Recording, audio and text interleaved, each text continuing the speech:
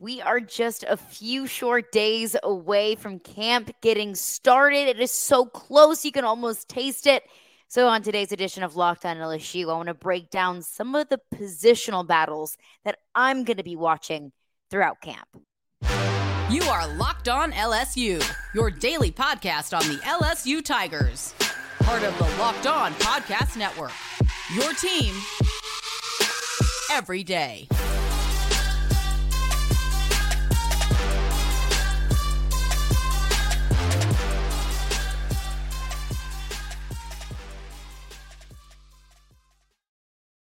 Well, thank you for making Locked On LSU your first listen every single day. We are free and available wherever you get your podcasts. Plus, don't forget, we also are on YouTube as well. So if you normally listen on your preferred podcast platform, wonderful. Thank you. So glad you're here. But don't forget that you can also watch the podcast in addition to listening on your preferred podcast platform. But wherever you listen, however you listen, and however you interact with the podcast, whether it's liking, commenting, subscribing, or leaving a good review, however you listen, wherever you listen, however you interact, just happy that you're here and always appreciate you for making Locked On LSU your first listen every single day.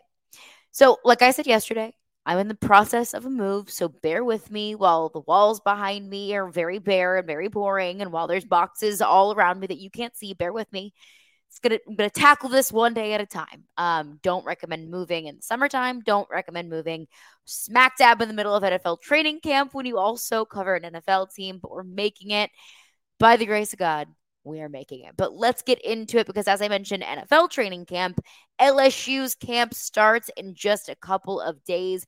The players report on Wednesday. First official day of practice will be on Thursday. I expect to hear from Brian Kelly. I fully expect to hear from Brian Kelly either on Wednesday when the players report or maybe either Thursday morning before practice. I know Brian Kelly tends to like to meet with the media early in the morning. Maybe it's a post-practice meeting, whatever it might be. I expect to hear from Brian Kelly at some point this week. So whenever that is, I'll have a full breakdown of that, my thoughts on what Brian Kelly had to say as we head into camp. But as we head into camp, I want to break down some of the positional battles that I'm going to be looking at. Got names that I'm going to be looking at, specific position groups that I'm going to be looking at, and my early picks for those starters at those positions. And I know, I fully understand that it's early, that after one day of camp, that's not nearly enough of a sample size to fully evaluate where that individual player might be or where that individual position group might be. So pre-camp is obviously early, but at least something to look at, players to look at as we start to see these battles unfold. So today, I'm focusing on the defense because I think that with the number of transfer portal players that LSU brought in defensively, those might be the more fun positional battles to watch is with the defense. Also, one thing that I always like to keep in mind going into training camp is the defense is probably going to be further along this early. And that's not because the offense isn't good. That's not because the offense isn't in a place that it needs to be.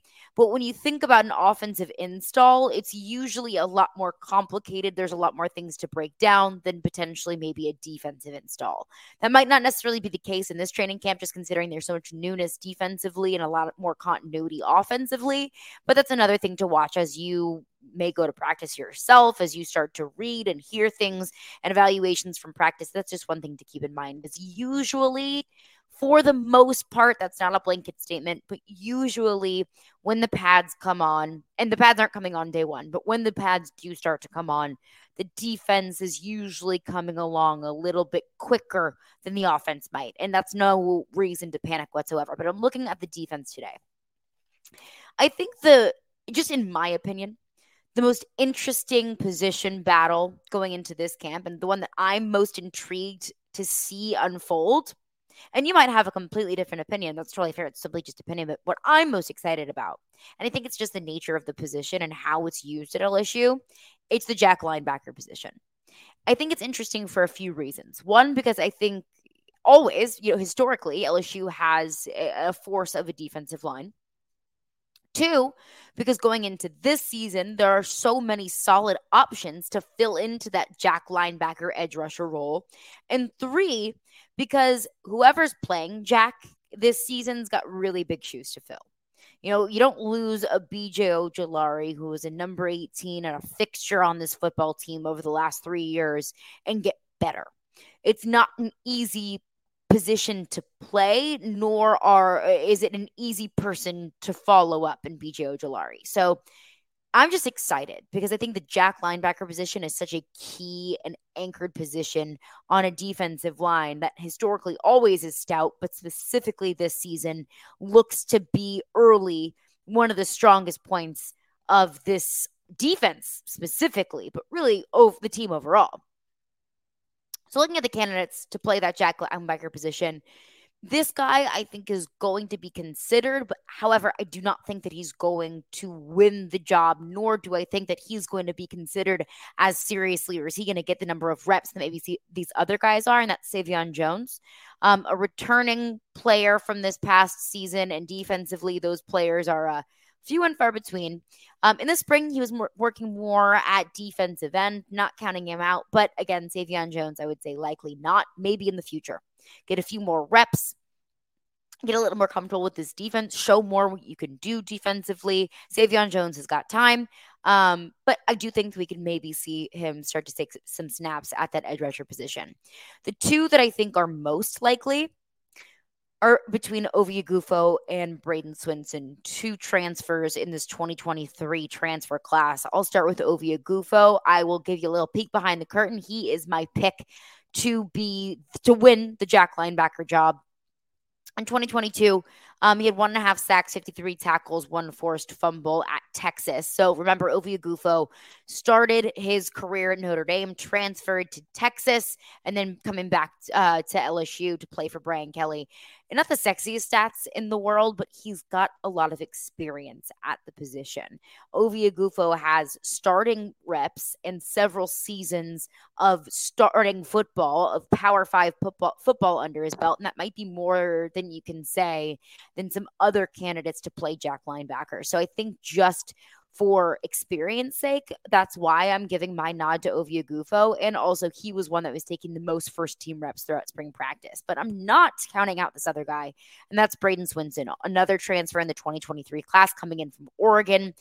He was struggling with some injuries this past season and was also struggling with kind of getting pushed on the depth chart over at Oregon this past season. Only played in 5 games, recorded 0 sacks, and 8 total tackles. That kind of plays into the advantage to Ovie Oghoufo, just given that he has more recent and more reps at that position. But in 2021, I mean, Braden Swinson recorded one of his best years, if not his best year in college football. In 9 games, he recorded 3 sacks and 23 tackles. I think the case with Braden Swinson is, 1, can you stay healthy? And 2, how many reps can you get throughout camp to make you, emerge as maybe a favorite for that position? So those are the 2 players I'm looking at most seriously to play that jack position.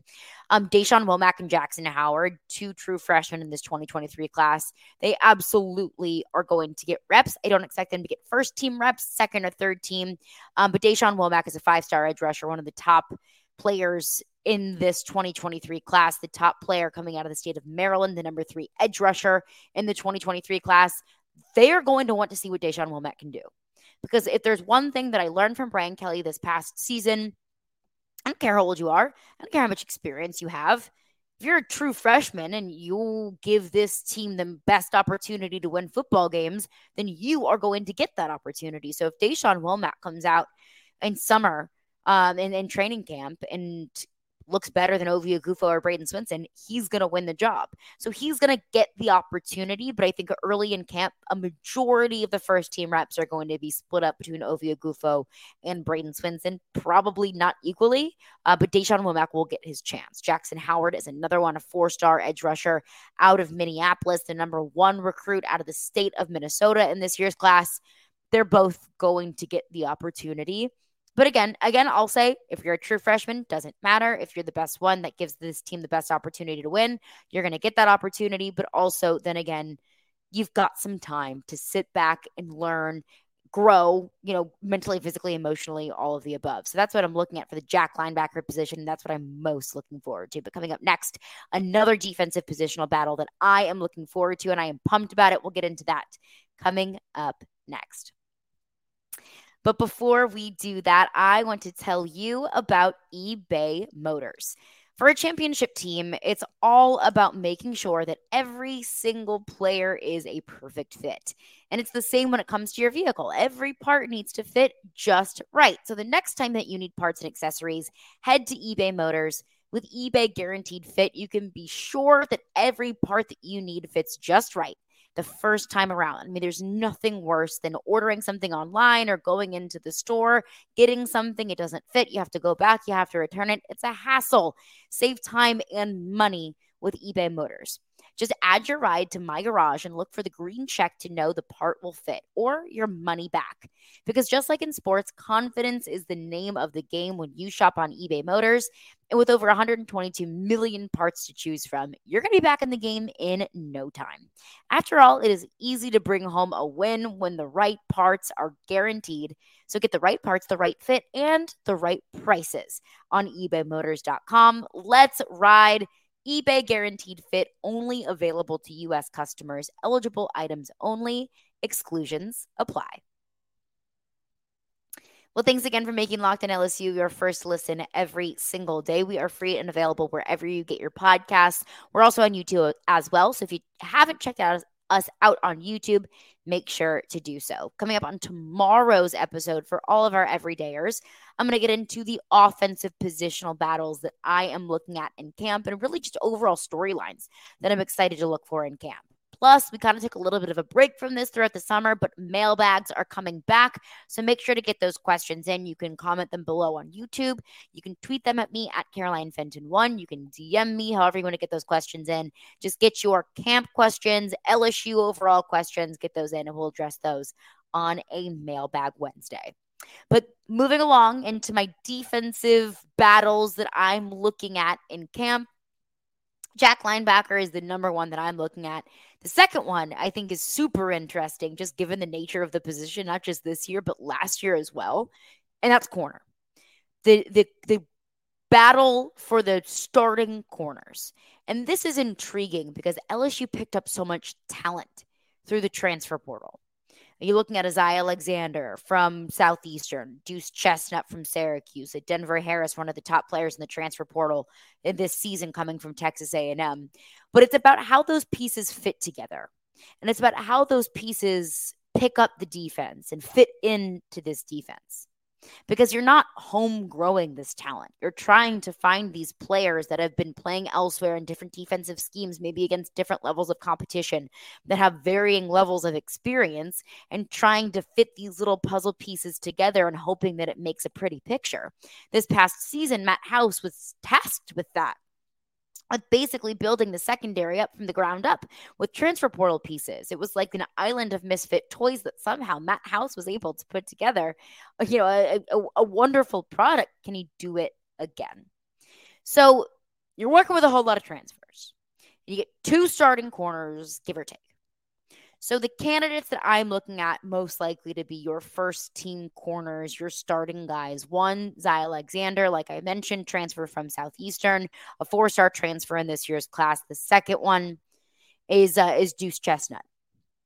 Transfer from Syracuse, first team all ACC this past year. He's been a starter, a consistent starter since his freshman season at Syracuse. In 2022, he recorded 40 tackles and a pick 6 on the season. So those two, I think they're going to be as good as locks to be some of your starters. But I'm also looking at Denver Harris. Now, Denver Harris didn't get a whole lot of first team reps in spring practice. Denver Harris is also, I think, the most talented corner on this roster. So you might think to yourself, okay, well, why isn't he getting the first team nod? Let's not forget that Denver Harris transferred from Texas A&M because of behavioral issues. He was suspended twice this past season. One for breaking team rules. I think he was staying out past curfew. The second involved an incident in the locker room against South Carolina that left him out of the remainder of the season. But Denver Harris was a 5-star recruit. Denver Harris was one of the top players in this year's transfer portal class. Denver Harris in the 2022 recruiting class was that guy that I think every recruiting coordinator, defensive coordinator, and head coach circled on their list and said, we've got to get that guy. But Denver Harris didn't take advantage of his first opportunity. Can he take advantage of his second opportunity at LSU? He wasn't taking first team reps, I don't think, because I think that Brian Kelly wants him to work for every opportunity that he's going to get. I don't think that Brian Kelly wants to hand Denver Harris anything on a silver platter just simply because of what his name is and what he knows he's capable of. Denver Harris is going to have to work for it. So I think that he's going to be a starter on this team. But can he stay out of trouble? Can he prove to Brian Kelly that he wants this, that he wants his opportunity to play in the NFL, to potentially win a national championship at LSU?